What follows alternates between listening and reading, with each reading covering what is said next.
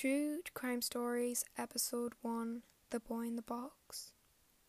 In February 1957, a college student stumbled upon the remains of a young boy in the woods of Philadelphia and reported his gruesome discovery to the police. The boy was found badly beaten and laid to rest inside an old bassinet box. His identity wasn't known. Several people came forward with information relating to the case, but the police were not able to verify anyone's testimony. One woman, Martha, claimed that her abusive mother bought the boy. Under their roof, he was subjected to physical and sexual abuse. What made the police take interest in Martha's story was her knowledge of details that had not been released to the public. She claimed that shortly before the boy was beaten to death, he ate baked beans, which corroborated the autopsy.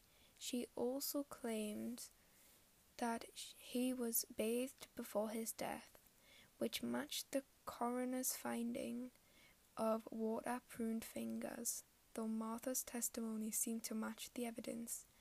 Her substantial history of mental illness made her an unreliable witness. Another lead came from a psychic who accurately described a foster home near where the boy had been found, without even having seen it. Remington Bristow, an employee at the examiner's office, followed the psychic's directions to the foster house. Inside, he discovered a bassinet matching the description of the bassinet box the boy was found in. He also found blankets similar to the one that he was wrapped up around the boy's body. Because there was no real incriminating evidence against the foster parents, Bristow's findings were dismissed as well. 62 years later, the case of the boy in the box has gone cold. Facial reconstruction technology was provided, mock images of what the boy might have looked like alive, but no one has ever come forward to claim him.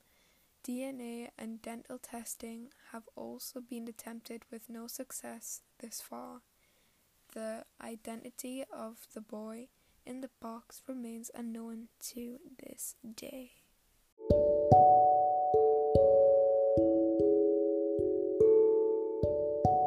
Episode 2, Friends to the End. Two teens, Kevin Ives and Don Henry, went out hunting one night in Bryant, Arkansas, only to be run over by a cargo train. At first, the 1,987 deaths were deemed a suicide, with the medical examiner saying that the boys had smoked 20 joints and were in a drug-induced coma when they lay down side by side on the train tracks together. Their families eventually got the case reopened, and it was determined that while the boys had smoked a little marijuana, one of them was already dead from stab wounds, while the other was unconscious from a blow to the head when the train struck them. Additionally, a green tarp had been placed over the bodies, likely to prevent the train engineer from spotting them in time to stop. The cause of death was changed to murder, but the case was closed in 1995 with no arrests ever made. Some people suspect that the boys encountered locals involved in a meth-dealing ring and that the police were somehow involved, which would explain the shoddy investigation. Oddly enough, a former WWF wrestler, Billy Jack Haynes, claimed in 2018 that he was there that night after being hired by a local politician to intercept a drug deal. Dunn Mura says that this kind of new evidence doesn't rise to the level of credibility that would warrant an update to the segment.